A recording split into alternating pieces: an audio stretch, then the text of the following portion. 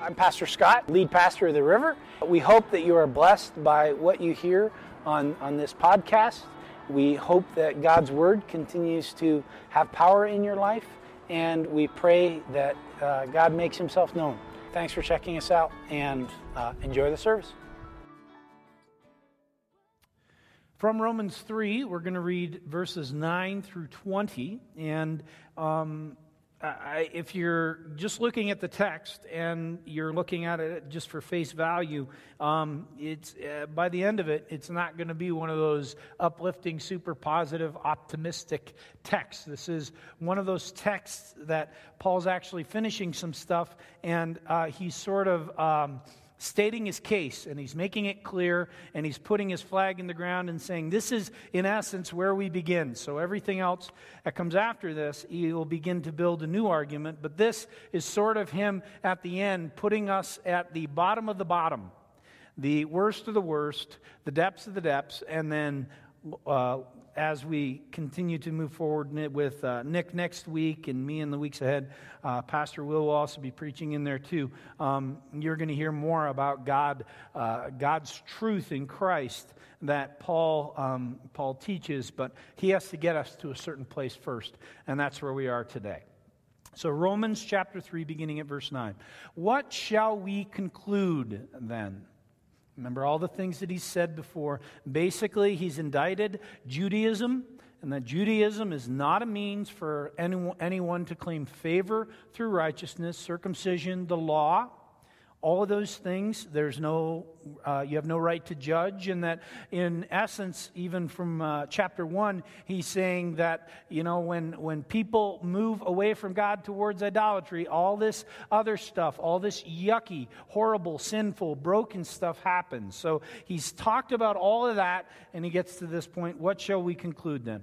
Are we any better? And by we, he's talking about either Jews or Gentiles, anyone making a claim. Not at all.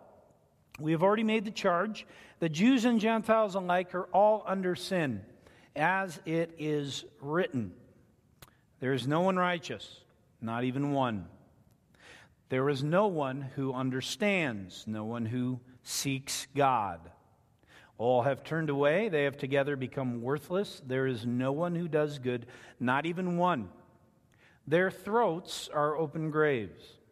Their tongues practice deceit. The poison of vipers is on their lips. Their mouths are full of cursing and bitterness. Their feet are swift to shed blood. Ruin and misery mark their ways. And the way of peace they do not know. There is no fear of God before their eyes. Now we know that whatever the law says, it says to those who are under the law, so that every mouth may be silenced and the whole world held accountable to God. Therefore, no one will be declared righteous in His sight by observing the law. Rather, through the law, we become conscious of sin. This is the word of the Lord. Thanks be to God. We grow up in a tradition and in a culture where almost always, at least I would say always now, we are within reach of God's Word. Would you affirm that? I mean, right now you're sitting in a pew, and within reach is an actual paper cover, pieces of paper Bible. But not only that, I know that if I asked you to, many of you could whip out your smartphones that are in your pockets and within probably about 30 seconds have Romans 3, 9 through 20 up on your screen on whatever Bible app you use. Some of you come this morning, you come with your iPads because that's how you read the text. We have access to God's Word in its written form in so many different forms and fashions, and it's very easy for us to access. And certainly we know that things were different in the time that Paul is writing to the Romans, but we don't necessarily understand, I think sometimes, the effect that had on how people knew and approached the text. In the time of Paul writing to the Romans, there were only two different means in which one could write. There's actually three. The first one being the way that God gave the commandments to Moses, writing them on a rock with a chisel. But those are not the sort of things that most families would have because, frankly, not many of us have our pocket tablets, well, at least the stone ones, that we would carry around. It just didn't happen. But you could have either something called papyrus, which was woven reeds, or vellum, which was a little bit later. It was a type of leather that you could then prepare for writing and be able to write upon. And that's probably the sort of thing that Paul would have written this letter to the Romans. It's probably on papyrus, which is, again, woven reeds prepared in order to write upon. Later ones would have been on vellum, which is animal skin smoothed out over and over again so that you can write upon it. Well, since you hear about papyrus and vellum, those are really hard things to have access to. They're very time-consuming. They're not things that people would really get involved with very much, would have in their homes. I mean, only the rich would be able to have a papyrus or a vellum text or something, some sort of book, some sort of written document. It just didn't happen. So what did you do? You shared words orally, oral history. And we see that happening often. In fact, if we think about Greece, the Odyssey that Homer wrote, and the Iliad, great stories that were told over and over again around fires or in the halls of rulers or wherever. That's how you transmitted information, was via oral recitation. And in fact, when you read in the book of Deuteronomy, let the word of God be on your lips, it's not just that God wants us to have it here, it's that God knows that the people of Israel, that's how they're going to carry His word. So they're talking about it all the time, or they're reciting it, or they're memorizing it. It would be very much a part of the way of faith to verbalize God's word and speak of it over and over again. And the reason that I bring that up this morning is because in our text from Romans chapter 3, there's a significant recitation of Old Testament texts that Paul is sharing with the Romans for the purpose of defending his argument that all before God are unrighteous. And so he would have in this letter on papyrus, an unusual thing that many people didn't have access to. He would send this to them. They would read that. But as they would read that, because the Jews and over time the Gentiles got into so much of the rhythm of reciting the text, when they heard the text that they knew, they would have been able in their minds to move into the rest of the text that they knew that he was referring to. So when Paul gives a reference, and he's going to give several references this morning. He's going to give one from Psalm 14. He's going to give one from Psalm chapter 51. He's going to give another from Ecclesiastes. He's going to give another from Isaiah. And he says to them, the text in his letter, they wouldn't just hear that text, they would hear the rest of it.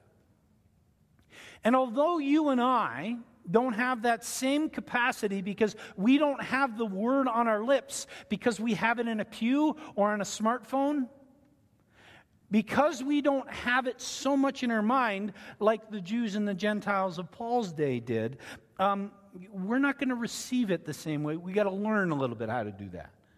We got to.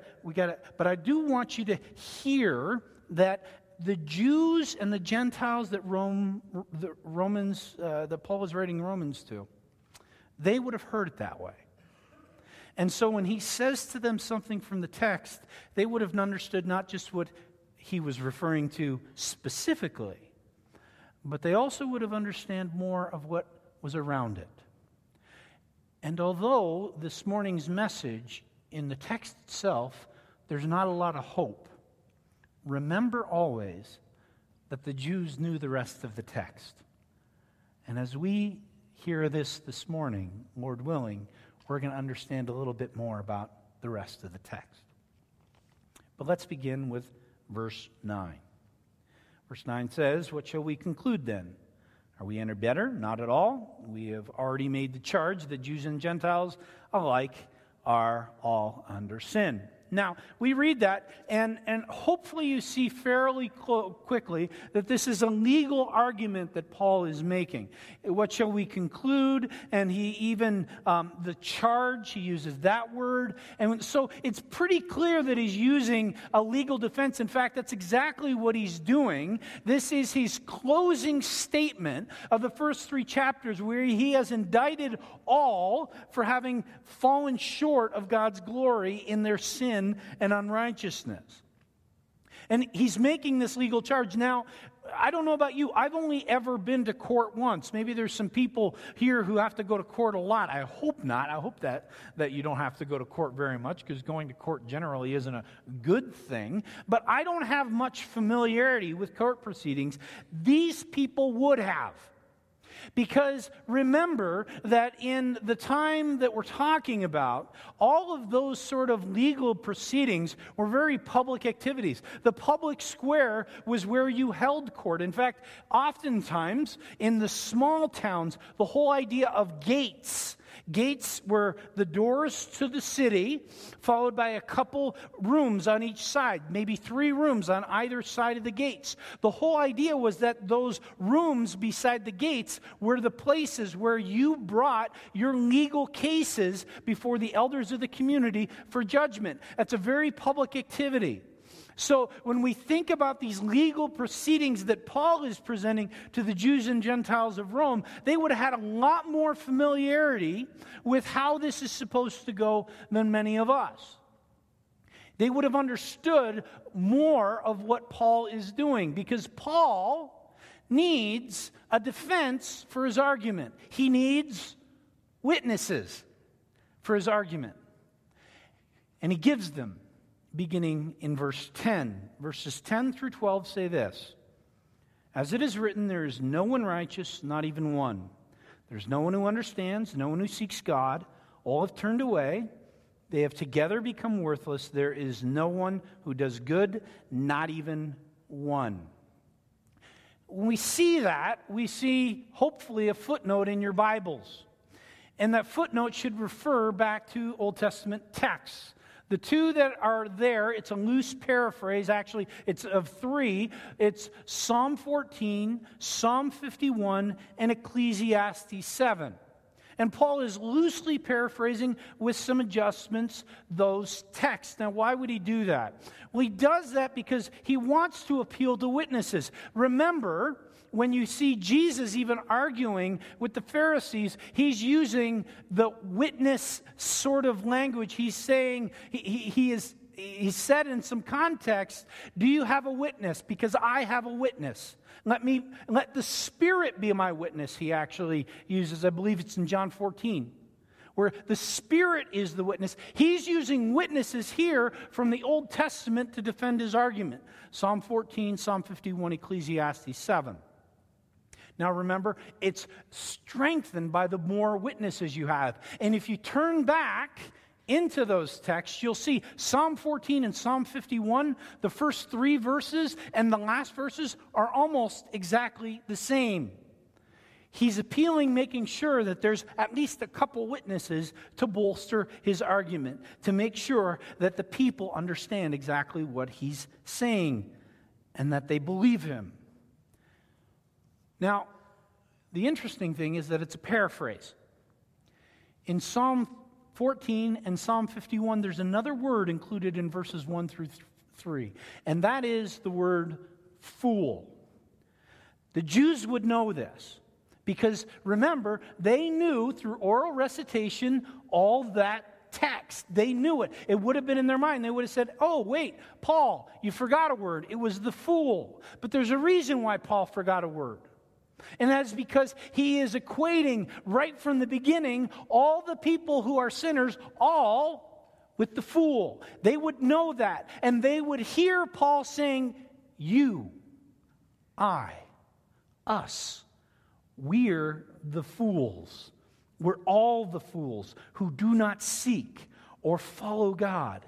In our sin, this scripture from the witnesses of Psalm 14, Psalm 51, and Ecclesiastes 7 is fulfilled within your hearing. He's making sure they understand that's us. That's me. I'm that person. But the Jews knew the rest of the text. So when they heard this, they would have heard the rest of what that text affirms for God's people. We'll get there in a minute. Verses 13 and 14 say this: their throats are open graves. Their tongues practice deceit. The poison of vipers is on their lips. Their mouths are full of cursing and bitterness. Now here, Paul is, again, he's bolstering his case. He's strengthening his case that people do not, and the Greek here is exoteo ton theon. Exoteo ton theon. They do not seek God. They aren't seeking God. And because they're not seeking God, there's consequence. And those consequence shows up in everything that they do. And here he's starting with speech, words.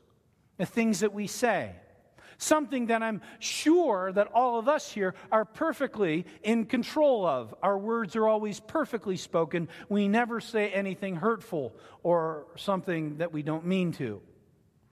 Yeah, right. When's the last time you made that inappropriate throwaway comment? Me? I think it was probably, about 30 seconds before the service started. Or that comment on Facebook, or that statement that you made somewhere in an email that you were angry or frustrated, and you realize later on the consequence of that sort of statement. That's exactly what Paul is talking about. And look, the consequences that he's talking about in words. Open graves. Open graves at this time, if you leave a grave open, that's where disease comes in. That's where things like plague, that's where things like measles, and all the sorts of things that if they got loose in the space of Rome, people would have died, and they would have died by the thousands or the millions. You don't leave a grave open because it's pollution. Keep it closed. The mouth is an open grave. Poison harms or kills those who touches. The poison of the asp was considered the strongest poison of the day. If you were bit by an asp, then it was ham buns at 11 o'clock at the church for you. You know, you were going to have the luncheon with Jell-O because there was a funeral coming. That's the way it was perceived. Lies, cursing, and bitterness harm and alienate the speaker and the hearer. And not only Paul, but God knows just how important the mouth is for us in actually participating in sin. How difficult it is for us to control the mouth. Let's really quick put your fingers in Romans 3 and then jump back to Proverbs.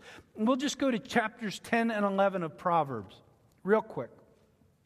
And I want you to see how many. Proverbs is about wisdom. And if you're going to get wisdom, you're going to do what the Proverbs say. I'm going to read in chapter 10 of Proverbs the number of Proverbs that specifically speak to the words that people speak, because it's so important that you get control of the tongue. And it's something that we don't do well. Why? Because as Paul said, we're sinners. Hear how many are here in chapter 10 and 11. The mouth of the righteous, verse 11, is a fountain of life, but violence overwhelms the mouth of the wicked. All that stuff that he was talking about in Romans chapter 3. Wisdom is found on the lips of the discerning, but a rod is for the back of him who lacks judgment.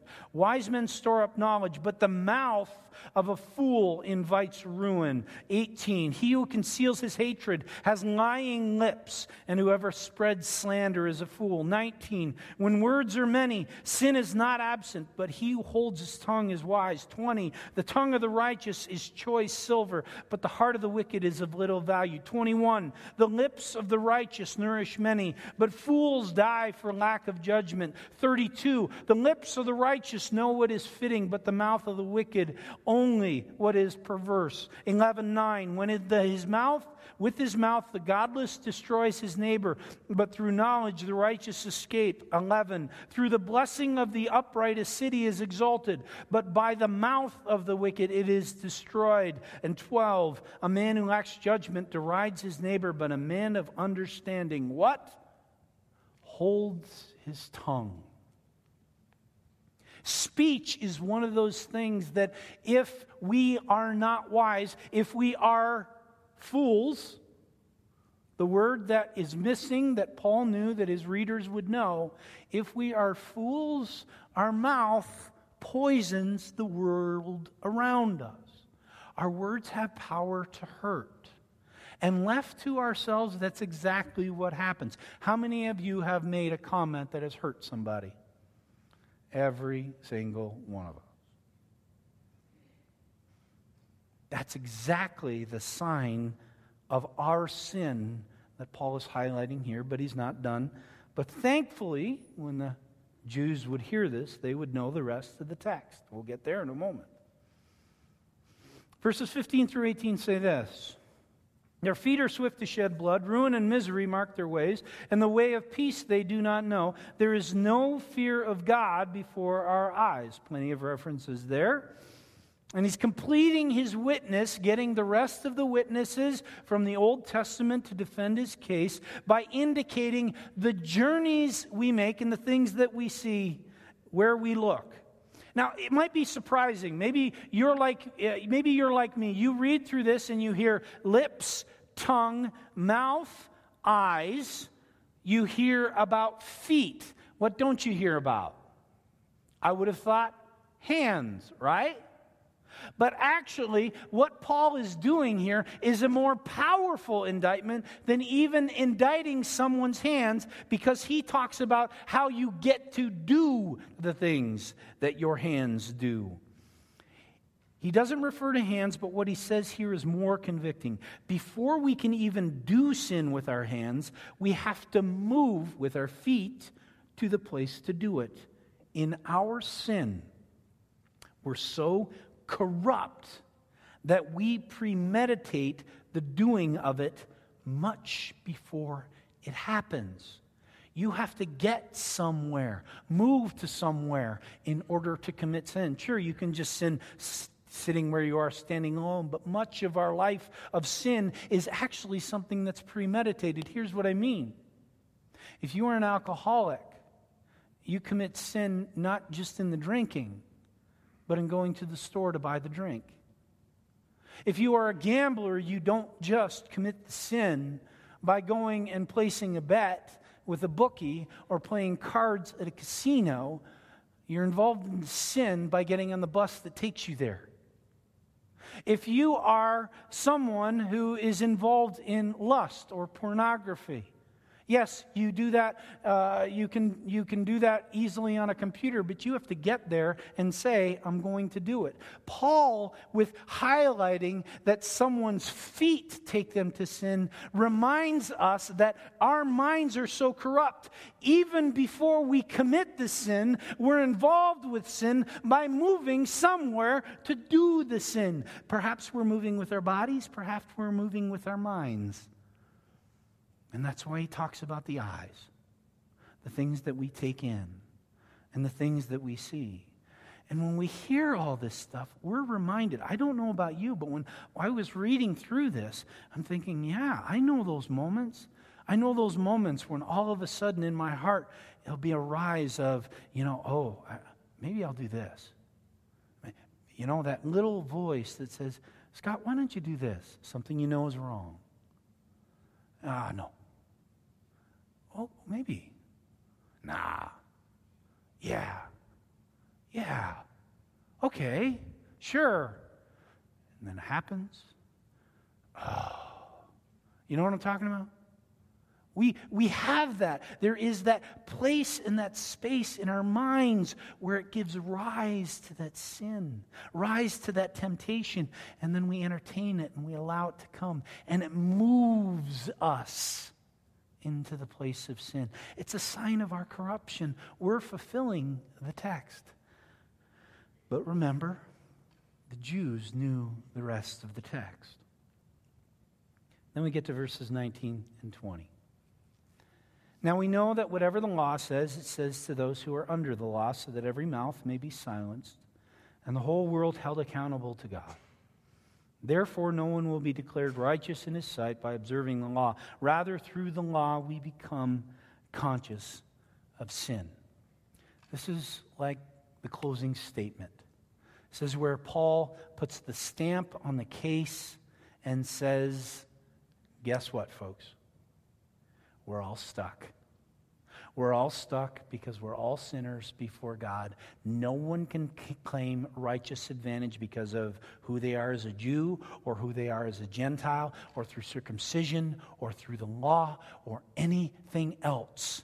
Fully and completely before a righteous God, we are guilty. And we read the end of that and we think to ourselves, I suck. Does anyone think that? I mean, we think, I suck. I stink. I'm horrible. I'm broken. And then that's exactly where Paul wants us to be. But you see, that's not where he leaves us. And that's important that he doesn't leave us there. It's important that we don't stay there. We need to live in that space. We need to be in that space of conviction. We need to be in that space where we realize my tongue and my mouth and my words give witness to the fact that I am corrupt before a holy God.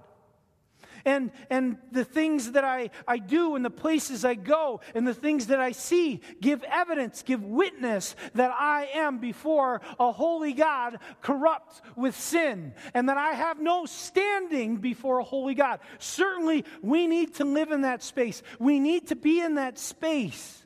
There needs to be an element to which we come there and we say, Paul, God the Father, Holy Spirit, Christ the Son, you're right. I am lost. I am broken. That's the so what in our sin. We've made a mess that we can't clean up. God judges that mess, and we are guilty before Him. And folks, there's no way around that. It's unpopular. It's not nice. It's not one of those things that is a great church growth mantra. It's not a vision statement that I want to really put up in our lobby and say, every single one of you is guilty before a holy God. Because certainly that's not something that's compelling. It's convicting. It keeps us in that space of depression, hurt, pain. But remember, the Jews knew the rest of the text. Turn really quickly. Psalm 13 and Psalm 51. Remember, Paul has quoted these and he's paraphrased them, giving conviction before people that they are sinners and they have no ability to do good. In Psalm 53, Psalm 14, they're both the same, more or less. At the end of the text of that psalm, it says this. I'm reading from Psalm 53. Oh, that salvation for Israel would come out of Zion. When God restores the fortunes of His people, let Jacob rejoice and Israel be glad. You could go through the rest of the references that Paul gave in his witness against God's people for their sin. You could go through every single one, and you will find in each of those Psalms a light, some hope. Every text that Paul quotes goes on to talk about a God who rescues, a God that saves his people, a God who cleans up their mess. Absolutely. Your mouth is an open grave. Your words are like poison. Your feet take you to spaces that you should not go. Your eyes see things and take in things into your mind and your heart that corrupt you. Yes, yes, yes. But did you realize that that's one of the most powerful words in the English language? You have cancer. But there was a good report. But,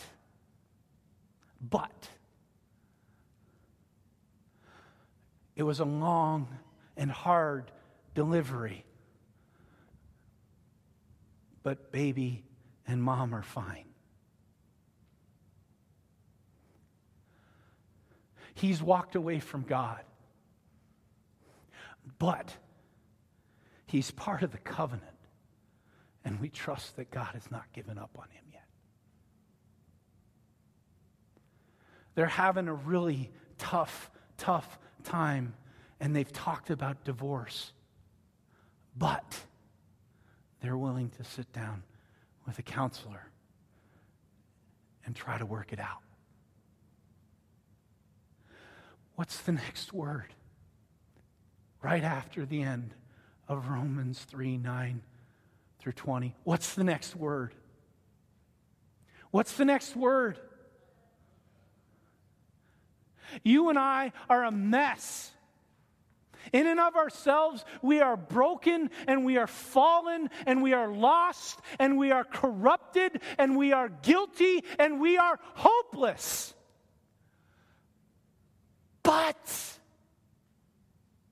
praise God for 3 letters that go together that point me to the righteousness now that comes from God. Exactly what the next section of the text comes from. Because if righteousness that comes from me can't save me and fix me from a corrupted, hopeless, lost, broken, sinful life, I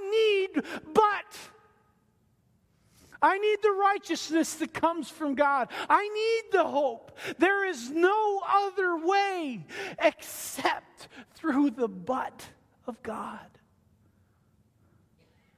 You and I are broken, sinful people, but in Christ there is hope. And as we live out that only way, the only but that works, there is no other but that will fulfill, that will help, that will change, that will transform the way that this one does. Everything else falls short. Everything else is left wanting except Jesus.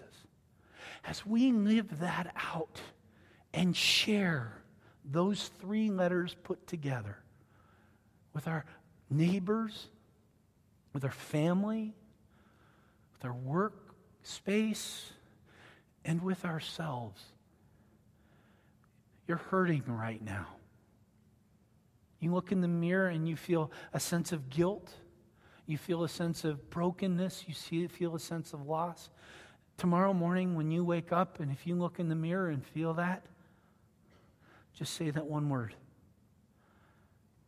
But I feel this way. I know all this is true. But Jesus. But there's hope. But there's life. But Jesus.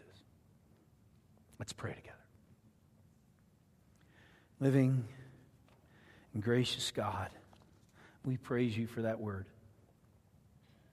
We praise you that it changes everything from hopelessness to hope. that it changes us from being broken to being made whole, from being lost to being found. And Father, for those of us who are here needing that word, Father, bring its power to our lives.